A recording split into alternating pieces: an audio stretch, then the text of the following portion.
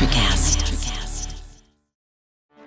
Get ready for the greatest roast of all time, the Roast of Tom Brady, a Netflix live event happening May 5th. Hosted by Kevin Hart, the 7-time world champion gets his cleats held to the fire by famous friends and frenemies on an unforgettable night where everything is fair game. Tune in on May 5th at 5 p.m. Pacific time for the Roast of Tom Brady, live only on Netflix. When you need mealtime inspiration, it's worth shopping Kroger, where you'll find over 30,000 mouth-watering choices that excite your inner foodie. And no matter what tasty choice you make, you'll enjoy our everyday low prices, plus extra ways to save, like digital coupons worth over $600 each week. You can also save up to $1 off per gallon at the pump with fuel points. More savings and more inspiring flavors make shopping Kroger worth it every time. Kroger, fresh for everyone. Fuel restrictions apply. Since 2001, New England and its fans have celebrated 12 championships, and we have earned the nickname Titletown. But what about the year after? What happened after the duck boats pulled away from Government Center? What happened after the confetti was swept off of Tremont Street? Here, on this show, we look at every season after a championship where they failed to do so again. It's not going to be easy, but if it were, everyone would do it. This is the Championship Hangover.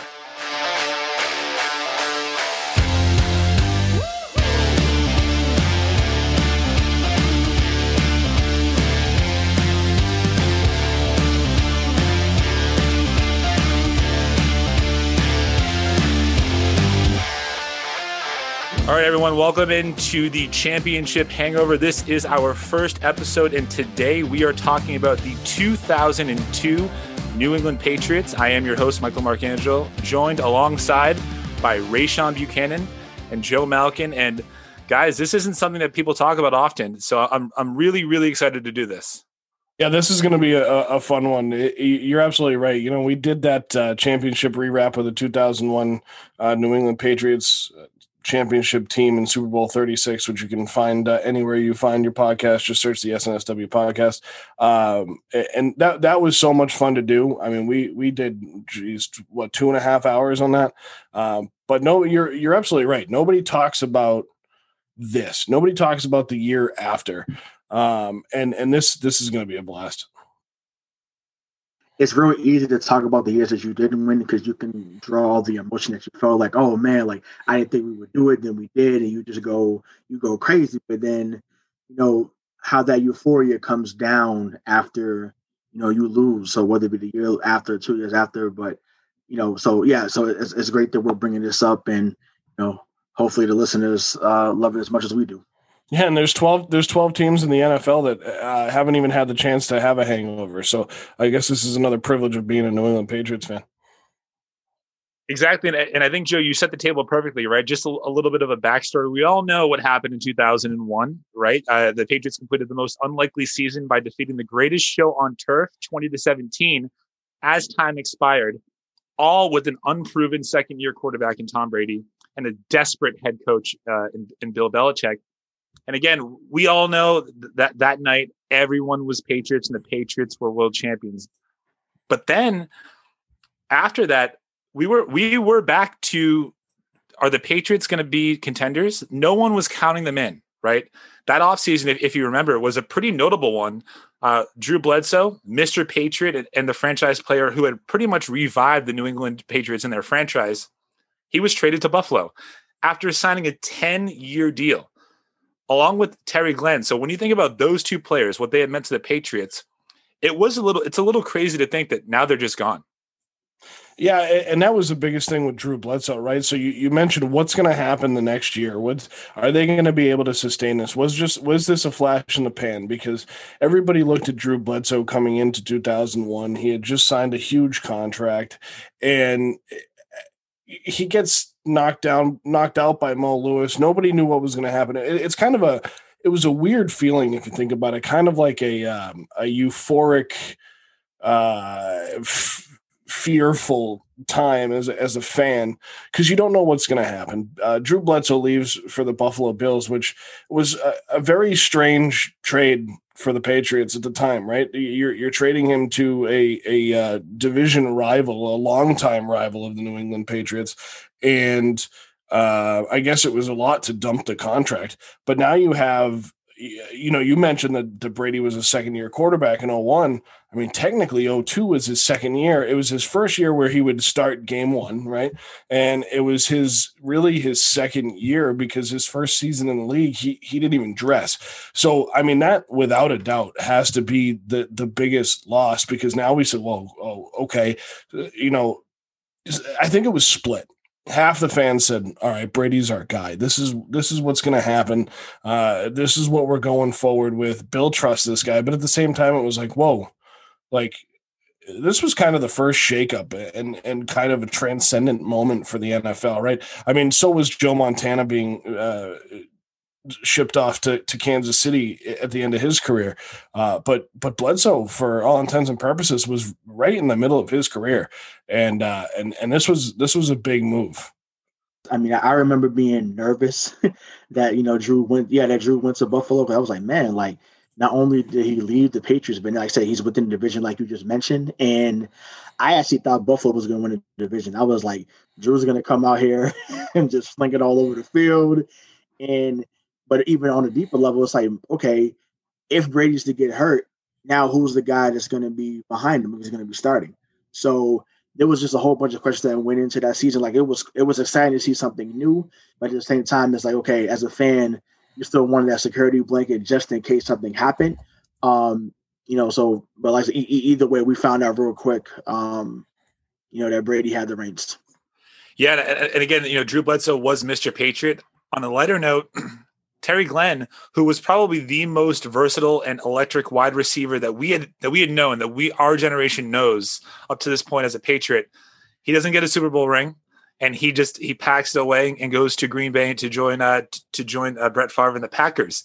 So again, you lose Mr. Patriot, you lose probably the most versatile offensive weapon that you have. Now Bill Belichick is forced to look to the draft, and I don't know, Joe, if you remember this draft class. But not only did he look, he found people that would go on, in the future to contribute very, very highly to the Patriots. But he drafts number 1, 21st overall pick, Daniel Graham. Second round, Deion Branch. Later in the draft, he took Jarvis Green, who was, as Rayshawn can mention, he was very, very good on the defensive line. And then Mr. Irrelevant for the Patriots that year was David Givens. So you lose a great receiver. And they got 2. Do you think, so take yourself back to your 12-year-old self, 2002, right? Bledsoe's gone. Terry Glenn's gone. When you see like Deion Branch and David Givens, are you excited at all? Well, it was kind of cool to think about that, to take myself back to the 2002 and think about how I was back then. I mean, I've always thought I was a very consistent sports fan, even back then, because I didn't really have I grew up, at that point being 12, 13 years old, grew up watching Drew Bledsoe, but, having him leave and then seeing Bill surround this young kid who just won you a Super Bowl with some talent. I mean, this could go, this might be the hot take of the entire show, but this might have been one of his best offensive drafts he ever had. Daniel Graham, Deion Branch, and David Givens, as you said, Mike, all guys that contributed on the offensive side of the ball. And then you had Jarvis Green, who very much contributed on the defensive side and added to a defense that was already very good. And for what it's worth, was still Pete Carroll's defense in a lot of ways. So, I don't know if excitement, because I've never been one to get excited over a draft, because in my lifetime, the Patriots have never drafted the guy, right? Like we've never seen that. And we haven't seen that in the last 20 years. That's for sure. They've never drafted the guy. I mean, even Tom Brady, you're like, 199th overall in the 6th round, compensatory pick. So excitement in the sense that he was trying to surround himself. And Terry Glenn was one of those guys, and I'm sure we'll talk about this more as well. We may not talk about it more as we go, but Terry Glenn was one of those guys that he was very outspoken. I think he and Bill, I think there was a lot of friction there. He was a Parcells guy, and he got along really well with Bill Parcells, and which means he was here during Belichick's first stint as a defensive coach with the New England Patriots in the mid '90s, that '95 team. But I don't think they got along very well, and I think that's part of the reason why he was shipped off to Green Bay, and I think that was a good move for him at the time. Yeah, I mean, for me, hell no. I wasn't excited about Deion Branch and David Gibbons coming. Well, that's what I mean. That's what I mean, Ray. Right? Like, how can you be excited about these guys coming out of the draft? Like, you don't know what you're getting, and you have a second-year quarterback effectively. Right. Exactly. So, I mean, to me, even at 12 years old, like, I definitely was a Troy Brown guy because of what happened the year before. With him making that touchdown and AFC Championship game. So yeah, I wasn't excited about no rookies coming. I had no idea where they came from. Like I didn't know that Branch came from Louisville, and I don't even remember what school Gibbons came from. But like you said, he was Mr. Oh no, Notre Dame. It was Notre Dame, I think. But yeah, he was. It was Mr. Irrelevant. So at 12 years old, 22 years old, 42 years old, like you're not expecting that guy to be, anything to a team that's contending. So, but like you said, I mean, Daniel Graham didn't pan out as well as he could have been or should have been. And that's putting it lightly, just in case if we get you as a guest, we want to be nice. But I mean, Branch, ended up having a decent rookie season. I think he had 43 catches, 489 yards, 2 touchdowns. So you kind of saw a glimpse of what he was going to be as he built that chemistry with Brady. Green was here for about 7 to 8 years. Like I said, wasn't someone that was going to get you 10 sacks a year, but he was someone that gets you 3 or 4 a year, and play that 4-3 defense that Bill liked to run, especially at that time with having a big front seven. So yeah, I mean that draft really set up what we will see for years to come, and I agree with you, Joe. I do think this is probably the best draft that he's had, really on both sides of the ball. Yeah, I mean, offensively for sure. And so now we're past the draft. We're going into the end of the preseason. The Patriots are not even favored to not even win the Super Bowl, but to even make it. Pittsburgh is still the team to beat in the AFC at this point in time. Little do they know that Oakland was also still pretty good too. But now Gillette Stadium, the first game in Gillette Stadium. It is the grand opening. The banner is raised. There's celebrations going around. It's prime time. It's the Patriots versus the Steelers. And again, the Patriots, I'm pretty sure I did my research. They were a half-point favorite. So at home, they were pretty much an underdog, right? That's what that means. And they blew them out 30-14. That game, I think, showed us exactly what we loved about Bill Belichick and Tom Brady in terms of the offense. And it was a great defensive performance as well. So when, again, thinking back, first game after the Super Bowl, it's regular season, the banner's up, and they blow out the Steelers. What are you guys thinking? I remember it pretty well. I mean, it was – you're kind of coming off of a high, right? And that's the point. That's the point of this whole show right here is the hangover. You're coming off a high. Your team is not even in the top 2 to repeat as AFC champions. Not to mention even get there, because you're right, Mike. The favorites were the Steelers, and I'm pretty sure the Raiders were right there behind them. I mean, because they didn't know what to say about New England. I mean, you look at, and there's a reason for that. I mean, you look at the offseason and the trading of Drew Bledsoe, who is on a $100 million contract, the trading of Terry Glenn, who it needs to be mentioned too, that Terry Glenn only played in 4 games in 2001. So it's not like he was a big contributor to that Super Bowl win.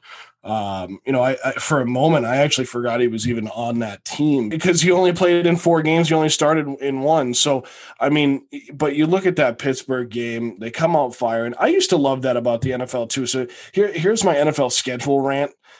I don't know why they got away from this, but to open the season up with the Super Bowl champs against the team that they played in their conference championship game, I feel like that's the way it should be every year. I really do. I mean, it just adds so much to that first game, especially if you're going to put it on a Thursday night in prime time, when we know that Thursday night games really have not gotten, the big games or great games. Granted, go back to 2002. This game was on a Monday night, so I mean, you could do that too. Cap off the week. But anyway, rant over about NFL scheduling, because we all know that that's a cluster anyway. So they come out and they beat up on the Steelers, and that, you're right, Mike. I mean, that was kind of a message sent right away, right? So, I mean, we all kind of know what happened in this season, and we'll get there as we progress. But I mean, just what a game against the Steelers. The Steelers aren't expecting it. You got Bill Cowher. I mean, I was going to mention that about the coaches and why the Patriots weren't favored. I mean, you kidding me? You got Bill Cowher as the head coach of the Steelers. You have John Gruden, the head coach of the Raiders. I mean, Cordell Stewart was the quarterback of the Steelers, and that was his heyday. I mean, he was pretty good. I actually think he was underrated for the quarterback that he was. But I mean, man, that team, and I'm looking at it now, that Cordell Stewart, Antoine Randall, Jerome Bettis, Hines Ward, Plaxico Burress. I mean, they and that's why they were favored to win the Super Bowl, because who did the Patriots have? J.R. Redmond, Tom Brady, David Gibbons, Antoine Smith. I mean, so it's not like we're talking about big name guys, and Bill Belichick, who had been a relative kind of a failed coach in Cleveland. And, was it a flash in the pan that they won the Super Bowl? Did they just feed off of what was going on in the country and then make it happen? I don't know. I mean, but at the time, I don't know. But this was a good way to start off a season coming off a Super Bowl. Later on, we found out that we usually own Pittsburgh in these moments. Like Pittsburgh, we faced them quite a few times, I think, at the beginning of the year. But needless to say, yeah, it was a great way. Like I said, obviously, we closed down the dump that was Foxborough Stadium. Even though we had a last great moment there, but we know that stadium was not. Even though I never went there, but I'm glad I didn't go. Listen to the Spurs that it was Joe so had. much fun. Yeah, I'm sure it was fun to watching, but I'm like, just but I mean, Gillette is Gillette. And, so for them to come into the stadium, and I had to think about it. How crazy is that, Mike, that this team came in being a half-point favorite at home? Like, we have to go back to, like, we've 18 years later, it's like, oh, my God, like, they half-point favorite? Like, there's no way. But once again, like you said, Joe, like, if you have guys like Bill Cowher, that was a hell of a coach, and, how stacked that Pittsburgh team was, because people didn't believe in New England mystique yet, obviously. And I think Vegas thought it was a fluke too. They said, you know what? Yeah, they won. Okay. Let's see what they can do in year two. Well, right. And to that point, you talk about them being half-point favorites at home. We've said it a few times now. That this is kind of where that underdog mentality of the New England Patriots picked up steam. They used it so much in 2001, like, hey, you know what? You just knocked out our dude. Like, Drew Bledsoe was a top quarterback in the NFL, and now this kid coming from Michigan is going to be our starting quarterback. We're going to see what we can do with him. The Raiders don't respect us. The Steelers don't respect us. The Rams don't respect us. And now the NFL and Vegas don't respect us. All right, here we go. Let's show you what we can do. And they've used that to this day. And they really used it during Brady's time here in New England. I don't think it works in 2020 as much with Cam Newton and kind of a changing of the guard with Tom Brady gone. I think it was nightmare fuel for other teams when it was Tom Brady and Bill Belichick and playing the underdog card. And people got tired of that for a long time. But this is where this Pittsburgh game and this 2002 season is where that mentality really picked up steam. Yeah, I mean, I think that in the 2002 season, right, they don't have that aura around them yet. It's still kind of unproven. Brady, yeah, they won a Super Bowl, sure, but like, were they just riding like a big wave of momentum, like you said, and to open up the season and really win with no doubt against Pittsburgh, followed up with a 44-7 victory over the New York Jets, and then the next week after that, you're 41-38 in overtime against the Kansas City Chiefs. You're 3-0. You're the defending, reigning NFL, Super Bowl champions, and you're 3-0. And still people out there are casting doubts. So after that 3-0 start, I know this. I remember this vividly. I was like, they're going to do this again. They're better. They figured it out. I don't know about the rest of you, but after 3-0, like I kind of felt like we're scoring at least 30 points a game. Over 40 twice. This is a good offense. Maybe this is going to be another year. So here's another interesting point about this season that we need to bring up. This was an expansion year. This was the year that the Houston Texans came into the league, and we talked about it before we came on. And this was when the divisions went from East, Central, West to East, North, South, and West.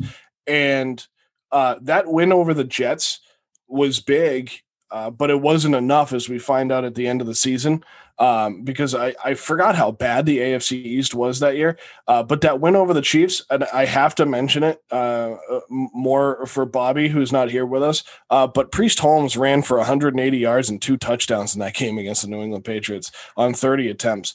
I mean, the Patriots were beating good teams. Pittsburgh, and not to jump ahead too much on you, Mike, but Pittsburgh went on to go 10-5-1 and win the North. The Jets were 9-7 and end up winning the East. And the Kansas City Chiefs, granted, they finished at the bottom of the AFC West, but they were 8-8 because that division was, not bad. So yeah, it was kind of a fun first 3 games to really look at and say, hey, all right, now we've picked up momentum, and we can really do something here. Yeah, I mean, I definitely thought they had caught fire too, because like I said, I was nervous coming into the season, but obviously, even as a kid, like as a fan, like you start to relax a little bit when you see your team get out to that start. We soon found out that it wasn't going to stay consistent, but I mean, to start off 3-0. Coming off that championship run, really just let me know, like, okay, maybe they are here to stay. Maybe they have found their franchise quarterback, and maybe they are the team of the future. So, but there was a lot of ups and downs though. But like that start was great, nevertheless. This is like, I think this is the most bipolar Patriots team that we can ever talk about, right? Because they start 3-0, and it looks like everything is firing on all cylinders, and then they go on to do something that they had never done under Bill Belichick and have never done since, and lose 4 straight games, but 5 out of their next 7. You couldn't even say it. Look, it sounds crazy. It's like, what? Let me say that again. They lost 4 games in a row, and it wasn't like they were close. They were close nitty-gritty games. They put up 14 points against the Chargers, 13 points against the Dolphins. That's going to bite you in the butt. They put up 10 points against Terry Glenn's Green Bay Packers. Then they have a bye week, and they come out of the bye week and they lose to Denver. I mean, can you think about it now? I mean, we're 18 years removed from this now, but just think about this. A 4-game losing streak for the Patriots with Tom Brady under Bill Belichick. So now you're sitting at 3-4. No way. And I just want to point out that after that Week 8 loss to the Denver Broncos, it was the only time that season that they were under 500, if that's any consolation. But so the year prior, and the one game I key in on here is Sunday, October 6, 2002, against the Miami Dolphins, which they were doubled up and lost 26-13.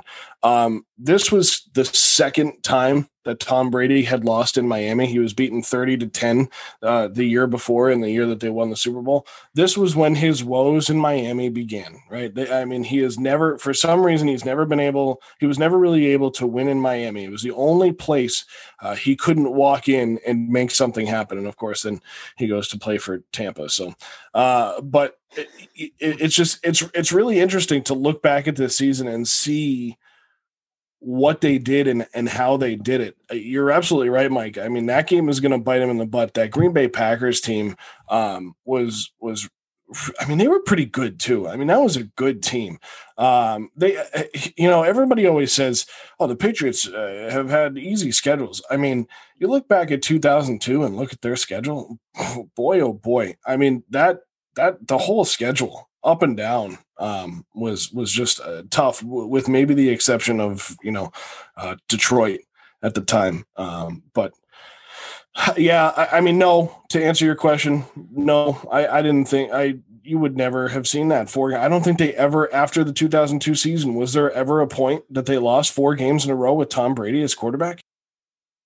This is the only time ever under Bill Belichick, regardless of who's quarterback, that he's ever lost 4 games in a row as the coach of the Patriots. So Ray, you said like you're riding high, like you're taking a deep breath right after 3-0. Now you're 3-4. Now I'm freaking out. I'm freaking out. I'm going crazy. I'm pissed off as a kid. I'm like, I'm starting to focus on the Celtics, like even as a 12-year-older. So go figure. But man, like I'm like, yo, like you're the champs, bro. Like you're supposed to walk into certain places and say, you know what, we've won, we've been here.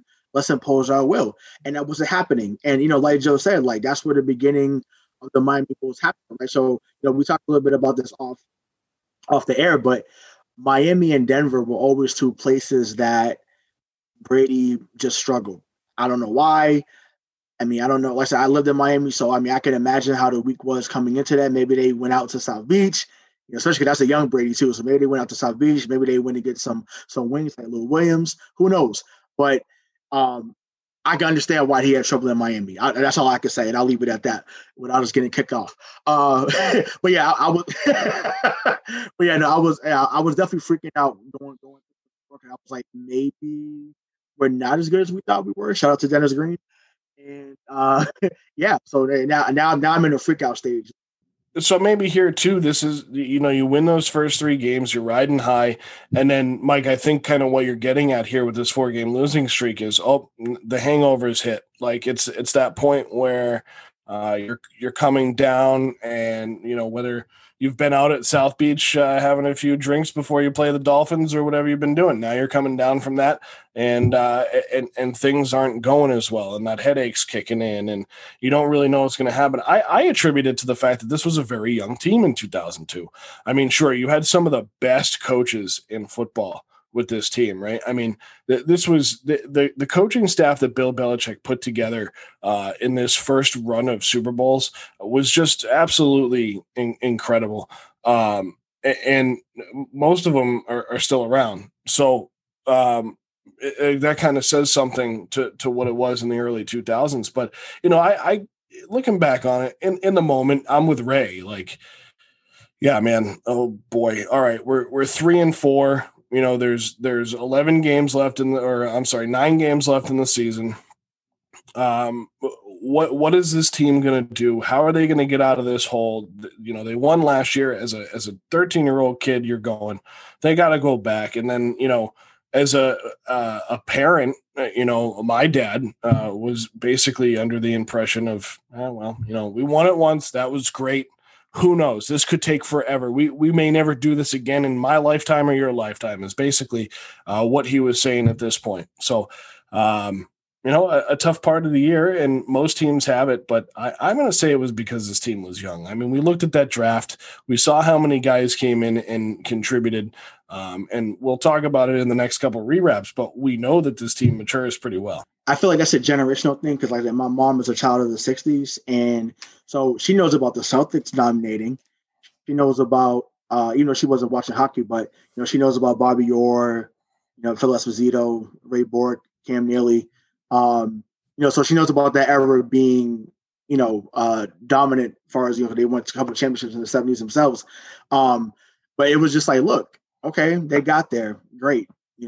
She was like, I remember her saying, like, well, we know the Red Sox are never going to do X, Y, and Z. They ain't did nothing since, your grandmother was born. Yeah. So you were wrong, Mom. You were wrong. You were wrong. Thank goodness she was wrong. I think people. This is the part of the podcast where we should remind people that Boston sports fans were historically predispositioned to respect losing. Yeah, let's talk about that right now too, because I mentioned it on the rewrap of like you have to go back to where this started and remember where you came from, because at some point this is all going to go downhill. It happens with every dynasty, right? The Cowboys fell off. The Steelers never really fall off. The Steelers are always consistent. That franchise has been consistent since day one, but even they went through a period where they didn't win anything, right? So eventually it's going to happen again. Looking at this Patriots team in 2020, if you're listening to this, eventually this team is going to be what they were in the late 80s and early 90s. They're not going to succeed. Hopefully that time comes later rather than sooner. But back in 2002, that was the mentality. As Mike and Rayshawn have just said, when they went to the Super Bowl after the 95 season, the Red Sox had a few really good years. In 2002, the Red Sox were starting to build something themselves. So you look back at it, and our friends and family that are a little bit older are saying, well, hang on a second, let's temper our expectations. And us as kids, we still weren't even, I'm thinking back on it now, we weren't even in the mindset yet of, okay, we're going to do this every year. That doesn't really happen until later. So at this point in the season, you're like, well, all right. Well, it was fun while it lasted. Yeah, Joe, we were in the mindset like, holy shit, it happened once. Oh my God. Like you mentioned, the Red Sox had some pretty good series. The Patriots had gotten there and lost, and then they finally did it. And it's like, okay, they did it. And then we're still Boston sports fans, right? Like they're still going to bring us right to the brink. And then I promise you, this is how we all used to feel. They will find a way in the most dramatic of fashion to break your heart. And I think, Ray, you're nodding your head like that's what you were expecting. Oh, of course, man. And that's the thing. Like, I mean, well, it's not about the Red Sox, but, we brought it up. So it's like, 98, they make the playoffs. They lose to Cleveland, I believe. 99, we get to the ALCS. Pedro has that 17. They win 17-1 in New York. They lose again to New York. I mean, that New York team was ridiculous, but they lose there.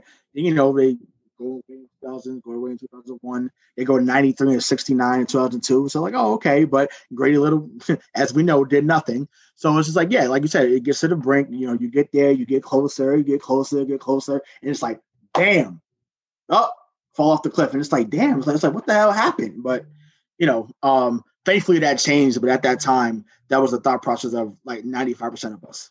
Yep. So we just go through that 4-game losing streak, right? And who's waiting for us now? It is Drew Bledsoe and the Buffalo Bills. And I think what goes, pretty much unmentioned, like when you look back at history, this game in Buffalo was one of Tom Brady's absolute best. He went 22 of 26 for 265 yards, 3 touchdowns, no picks, quarterback rating of 147.6. And they handily defeated the Bills 38-7. So now you're like, okay, 4-4, you beat the guy. You beat Mr. Patriot. Bledsoe still threw for 300 yards, threw for a touchdown. Obviously, he threw a pick. That's what you do when you throw the ball 45 times. But now you kind of feel like maybe they even things out, or did they? Maybe. I mean, they did even it out, right, at 4-4, and I think we all at that time didn't see Buffalo as much of a threat. I think they were kind of going through their decade-long hangover after losing 4 straight Super Bowls, but they were kind of rejuvenated. They finished the season 8-8. I think it was kind of an expected win. I just don't think we thought that after a bye week and a home loss to Denver, that they would go on the road and lose to Buffalo. I mean, New England's always, at that time had already created a pretty good rapport against the Bills. And I think Brady was young. This was the point where he was fired up. Bill was still his guy, right? It was kind of like big brother, little brother still. And I think he was going up there to show off, and he did. And he made his voice heard in Buffalo. At that point, I mean, I don't think it was necessarily hey, they're going to turn it around and this, they're going to go 12-4 now and they're going to run the table and go to the Super Bowl. I think it was more of a, all right, they're off the schneid. They're coming back. They beat Buffalo. maybe the season isn't lost yet. Yeah. So Ray, I mean, you said earlier in the show that you thought that the Bills that they could win the division, right? So now now the Patriots are going into Buffalo against Bledsoe at 3-4. What's going through your mind during that game? Oh, I'm like, we back in the game, baby. We back because I thought Bledsoe and Eric Moulds was going to tear up not only that division, I thought they were going to tear up the league. Eric Moulds was a pretty good receiver, Pro Bowl if I'm not mistaken at that time. So I was like, man, they're gonna tear it up. So we come into their house up in Orchard Park, and we ripped them apart. So I was like, oh, okay, like.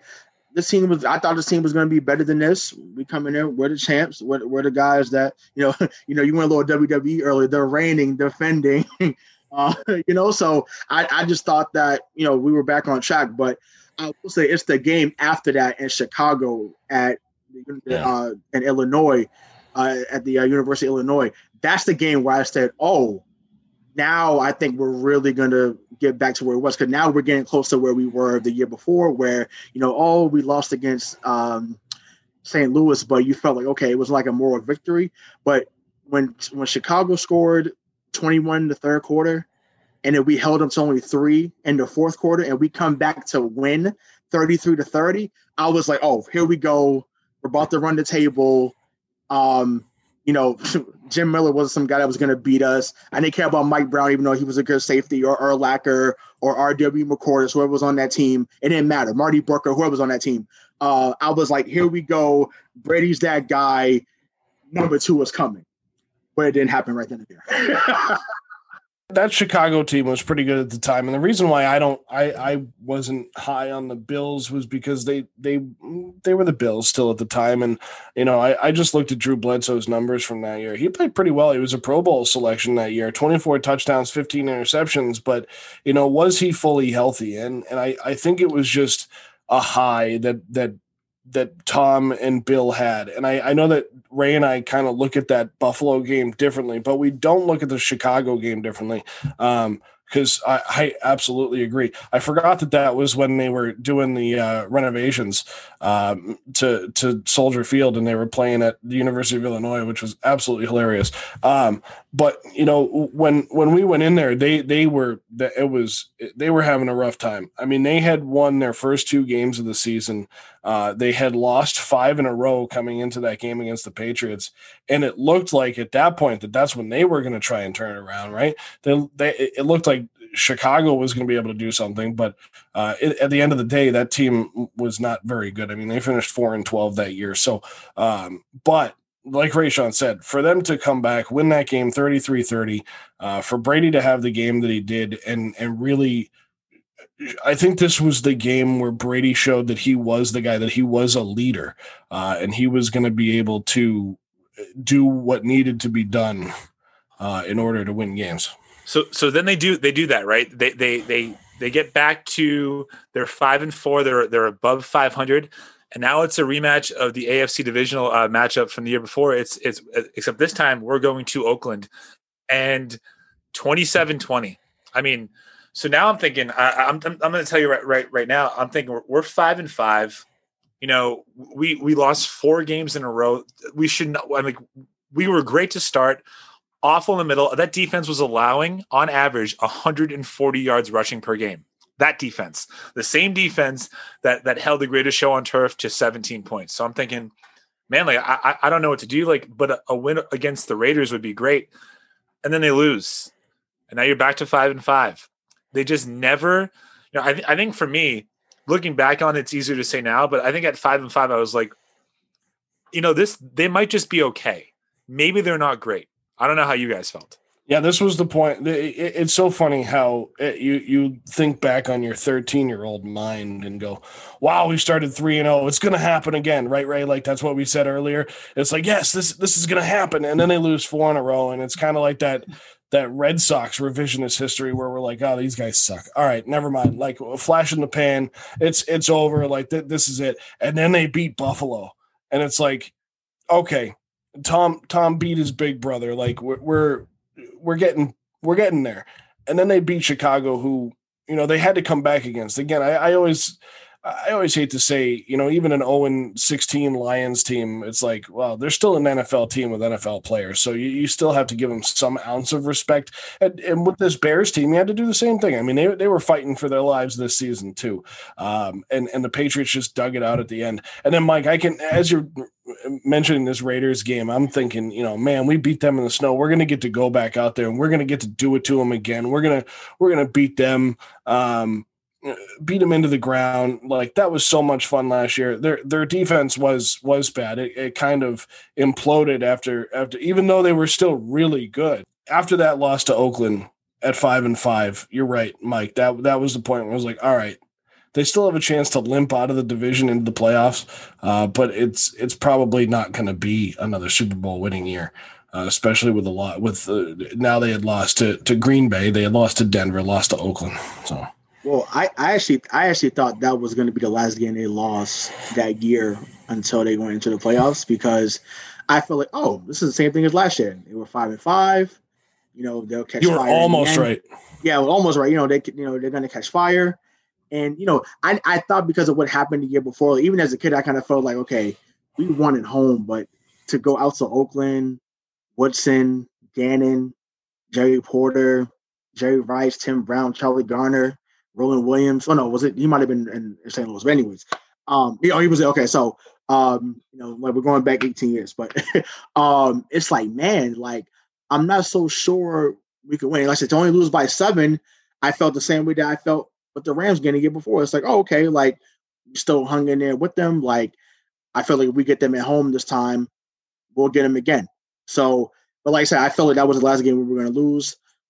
They did catch fire for a second, but then so it kind of got put out towards the end. But I thought we were going to go on. I still thought the run was coming. I was still confident. I mean, you're not wrong, Ray, because after that loss, the Patriots then go on to win 3 in a row. They beat the Vikings 24-17, the Lions 20-12, and Drew Bledsoe and the Buffalo Bills 27-17. So again, right, this is that whirlwind of 2002. People want to say that this wasn't a relevant year. It's pretty relevant because it gave us – we literally saw the 2000 Patriots and the 2001 Patriots all in the same season, right? Now they're 8-5. They just beat another division team. The Lions were obviously they're not good. The Vikings were good, right? They still were pretty good that year. And now you're sitting it back and you're okay. There's 3 games left this season. You're 8-5. You have been here before, to your point, right? Now all you need to do is do what Bill Belichick and Tom Brady would go on to do for the next 18 years and not lose in November or December, right?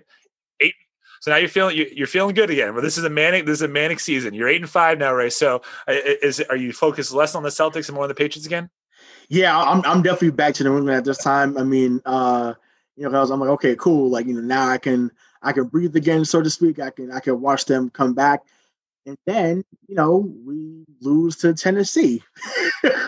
And it's just like, I feel like not only lose, like 20 it was 24-7. We got our asses whooped by Steve McNair and the Titans. Right. So they only score in the third quarter. So that's the only points they got in the game. And I mean, hindsight's 2020, but it's like, I think some of us forget how good that Tennessee team was. So, Javon the Freak Curse, Kevin Dyson, my guy Eddie George. I had one of his jerseys growing up. That guy was a beast coming out of Ohio State. So, Steve McNair, Frank the Tank Wycheck, so they had a really good team. And that team went to the Super Bowl. That team went to the AFC Championship game against us, if I'm not mistaken. So McNair ended up being co-MVP, not that year, but he ended up becoming an MVP. So, it was disappointing to see that after going on a winning streak where maybe if you just had to win 1 or 2 more games after that, you're shooing for the playoffs because the AFC East had been what it's always been under New England and Tom Brady's reign at that time was subpar. So, but it was unfortunate to see that it ended like that. Yeah, I mean, beat Tennessee or New York and you're in the playoffs, right? You win the AFC East because the Jets went on to win the East at 9-7. Had you beaten Tennessee, you would have been 10-6, and it would have been a different story. And it's interesting. We look at this season, and I look at it through two lenses. I look at it, one through the lens of the 13, 14-year-old kid that I was, looking at it going, oh man, like these guys won the Super Bowl last year. Like, what's going on? And then I look at it from my 32-year-old self now and go, all right, you won the Super Bowl with a rookie quarterback, with a pretty veteran team at a lot of positions. And then you go into the next year and you finish 9-7, but you've beaten Pittsburgh, you've beaten Kansas City, you split the season with the Jets, who, again, I mean, they won the division, so they weren't a bad football team at the time. You sweep the Bills with Drew Bledsoe there, and like Ray said, I mean, that probably wasn't expected.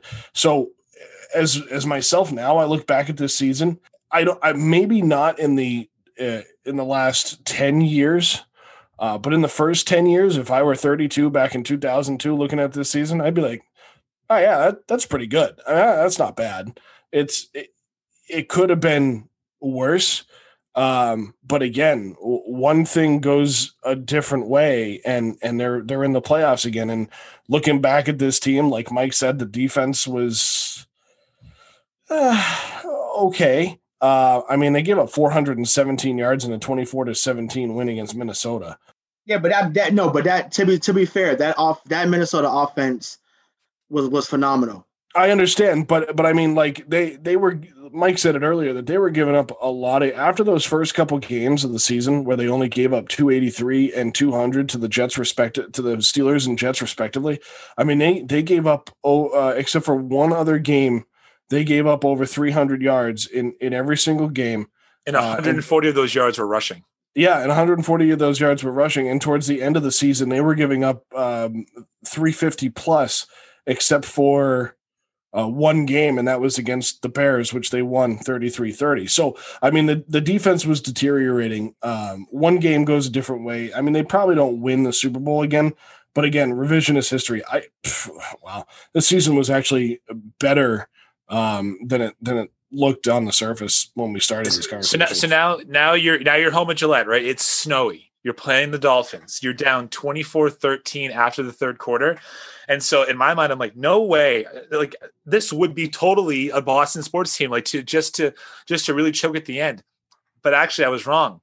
What they would go on to do is Tom Brady would lead another fourth quarter comeback to set up a game-winning field goal by Adam Vinatieri in the snow at Gillette. The Patriots beat the Dolphins. They go to 9-7.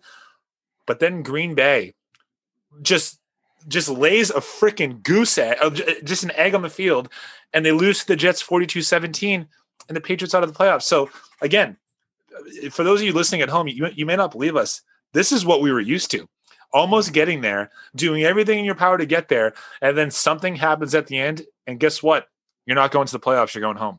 Well, the Packers had already locked up the NFC North, right? So at that point, they were like, this was kind of another start of something new at that point in time. I don't remember it too much before this, but when a lot of teams would rest their dudes in week 17. So I don't think Favre played in that game. I don't think Terry Glenn played in that game. Well, Glenn may have that. I don't know if he was a bona fide star in Green Bay. As from what I remember, he's only there for that 1 year. Yeah, he wasn't that great. He should have been great, but then he kind of he suffered around and then wound up in Dallas again in a couple of years. But Glenn was never the same as he was on the 1997 Patriots. Brett Favre actually did play in that game. He went 16 of 33 for 172. And you know who was his backup that year?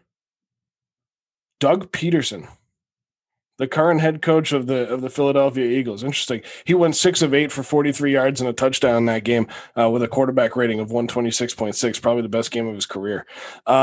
But yeah, so I mean, they still played their guys. So forget what I said. Let's go back to what you said, Mike. I mean, the Packers just laid down in front of the Jets. I mean, they had won their division already, so they said, Mike Sherman and his guys, we're good.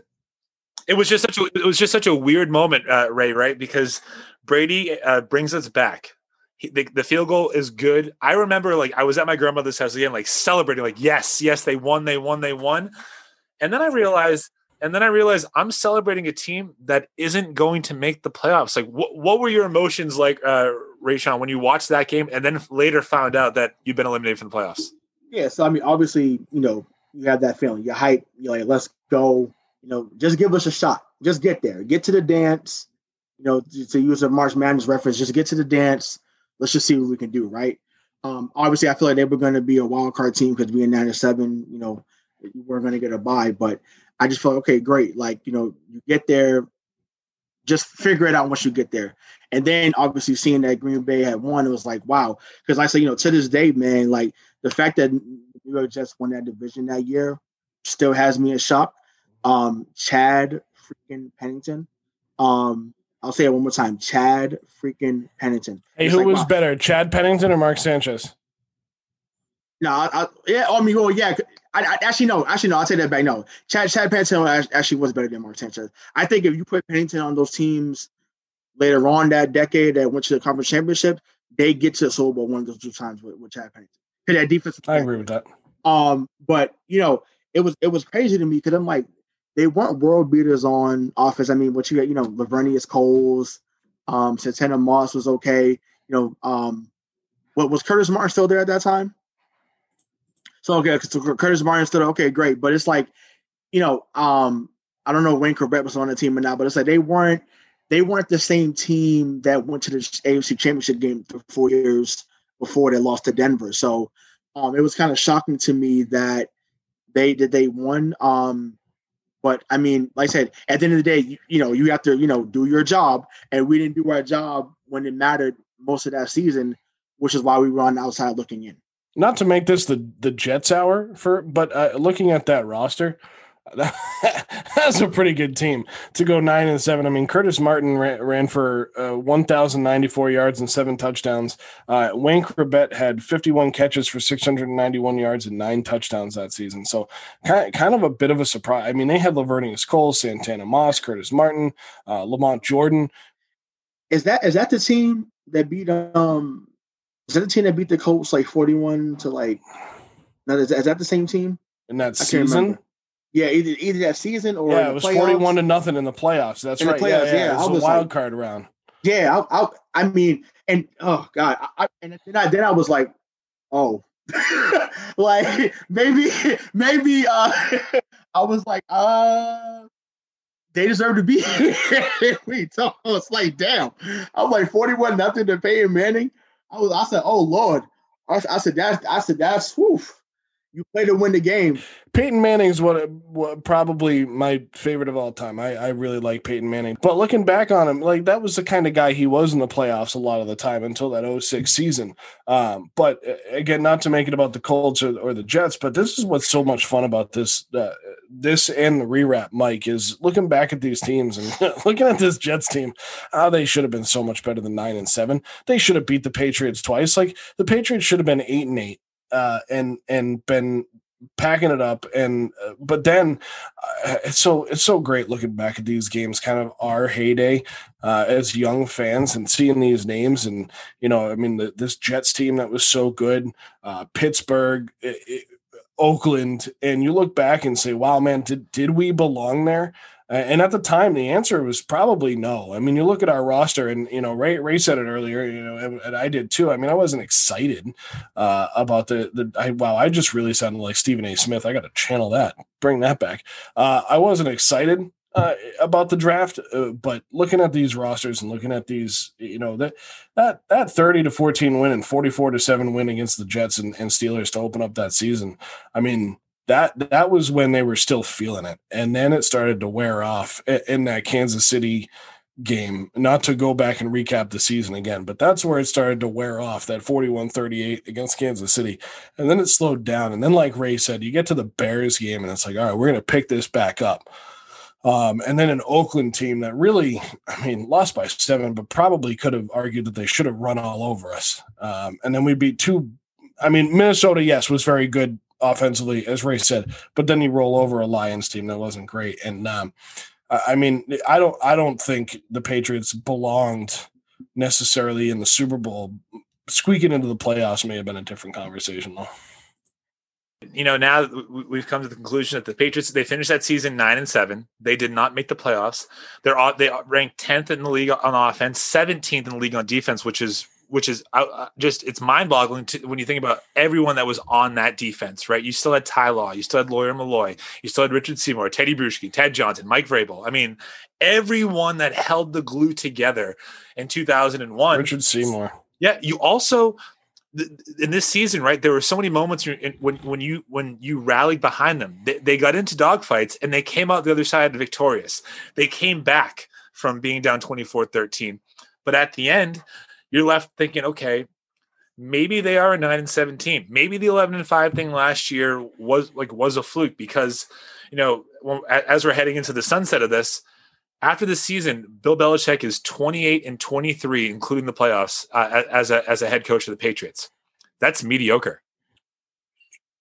What's interesting about looking back at that time, right? Like, to look at this defense, look at the names that are on it.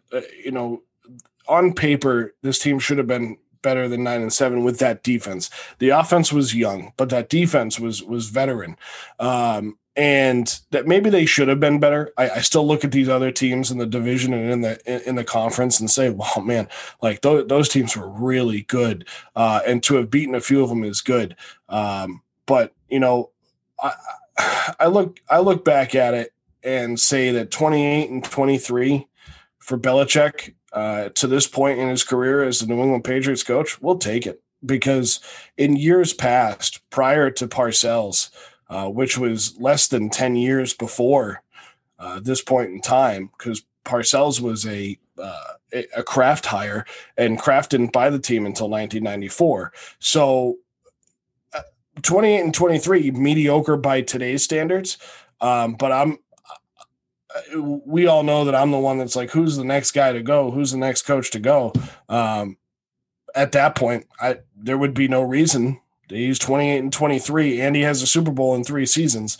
And generally, I feel like you got to give, especially an NFL head coach, a lot of times, unless the locker room atmosphere is really bad, a la Bill O'Brien in Houston, you got to give a head coach at least 3 years. And Belichick was 5 games over 500 with a Super Bowl victory. So Ray, right? 3 seasons in. You go 5-11 year one, miss the playoffs. Obviously, we know what happened in 2001, 11-5. They win the Super Bowl, right? Now you're 9-7, miss the playoffs again. What do you think about Bill Belichick? What do you think about the new Patriots regime? After the 2002 season. Yeah, I have to say, like at the end of the season, I felt like 2001 was a fluke. As we mentioned earlier in the show, like Boston for so long had been a team that almost got it done. And yes, we had got it done in 2001, but to have that sustained level of greatness just felt so surreal and just so out of reach, right? Now later on, subsequently, we find out that does happen. But at that moment, it's just like, man, like, okay, I can't keep going up and down with this roller coaster. But, hindsight's 2020 in the same breath, to go 5-11 your first year, to flip that around and go 11-5 the next year, and then you go 9-7, now I could look at it as someone who's 30 and say, okay, they was on the upward trend. But even then, I felt like, man, this is kind of inconsistent. I wouldn't have been shocked if he had got let go. But then I also felt like this team is not going to they're not going to sustain that level unless some guys that were just drafted, take it up a notch and man the day ever. So, but we finally had back-to-back winning seasons, right? I mean, I don't think you can look at Belichick after the 2002 season and call for his job. And not that that's necessarily what either one of you were doing, but I think we talked about it when we did the rewrap of the 2001 season, where people were calling for his job after 2000, which was probably warranted. And I think that was also because we had seen an unceremonious split of the Patriots with Parcells. Pete Carroll came in, and we all know he's a different dude, but he gets things done in Seattle. He got things done at USC after he left here. and then Belichick comes in and he's unproven. Nobody knows what he's going to do. He really didn't have much respect of this fan base, not to mention other teams. So after 2000 would have been the year to go. But now you're telling me that the New England Patriots, after decades of just floundering and flopping around and not being able to put anything. I mean, we had some really good players here in the years before Parcells or since before Kraft bought the team and Parcells came in as the head coach. But I mean, we had something to build off of now. Like, we had something exciting to look at, like even 9-7 for this town at that time.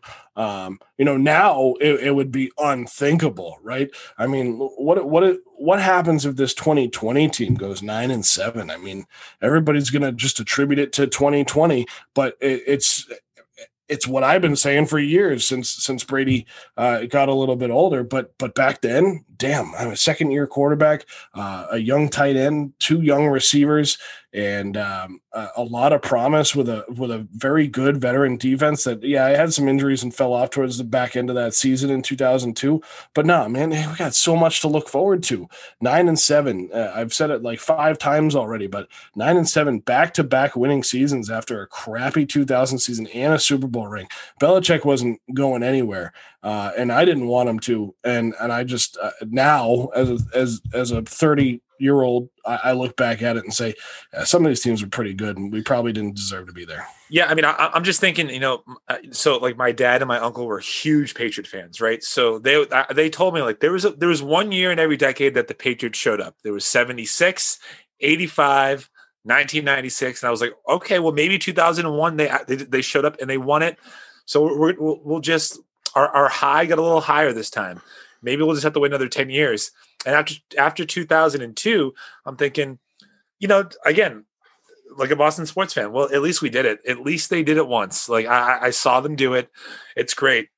But this is going to be towards the segue for the 2003 championship rerep. But little did we know that this season could actually be pointed to as where the greatness was really cemented.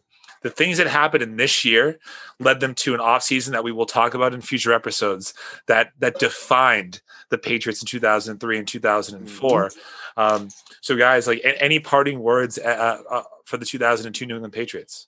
A disappointing season as a kid who had just watched your team win a Super Bowl. I think as a teenager who grew up watching this team lose all the time, and this was just exciting. Had been at the Super Bowl and you're like, it's going to happen all the time. But then you kind of have your expectations tempered by the guy you go to games with every week. And he's like, hey, man, I've been doing this for 42 years. Like, don't get used to this because this may not happen. Well, I know that, Ray's mom said the same thing. And we probably heard it from, again, an uncle, a father, a grandfather of, hey, this is Boston. But this is also where we became Boston, or at least started to, and we started playing that underdog role and rolled with it, and it's paid off.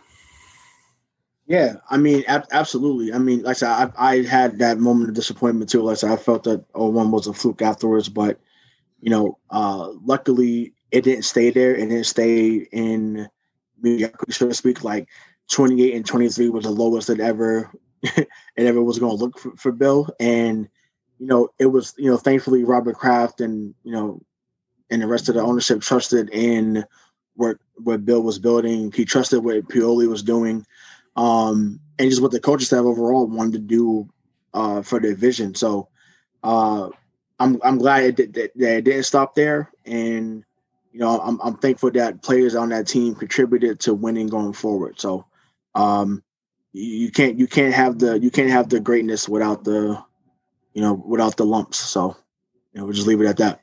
I forgot Scott Pioli was the GM of that team. I really liked Scott Pioli. I think Bill did too, and it was time for him to move on when he did a few years after this. But man, he was so good at putting these teams together and keeping them together. Absolutely. So guys, thank you so much for joining me here tonight. Thank you all for listening. That will do it for this edition of the Championship Hangover. For Rayshawn Buchanan, Joe Malkin, My name is Michael Marcangelo. Stay tuned for the next championship hangover when we discuss the 2005 Boston Red Sox. But until then, we'll talk to you guys later.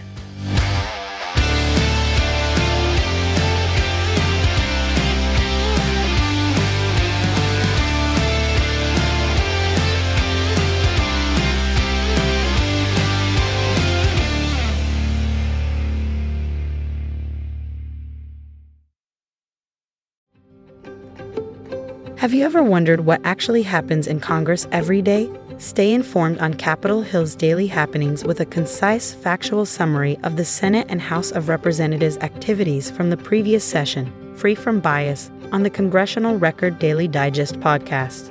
Subscribe on your favorite podcast platform and discover the process from the heart of U.S. politics.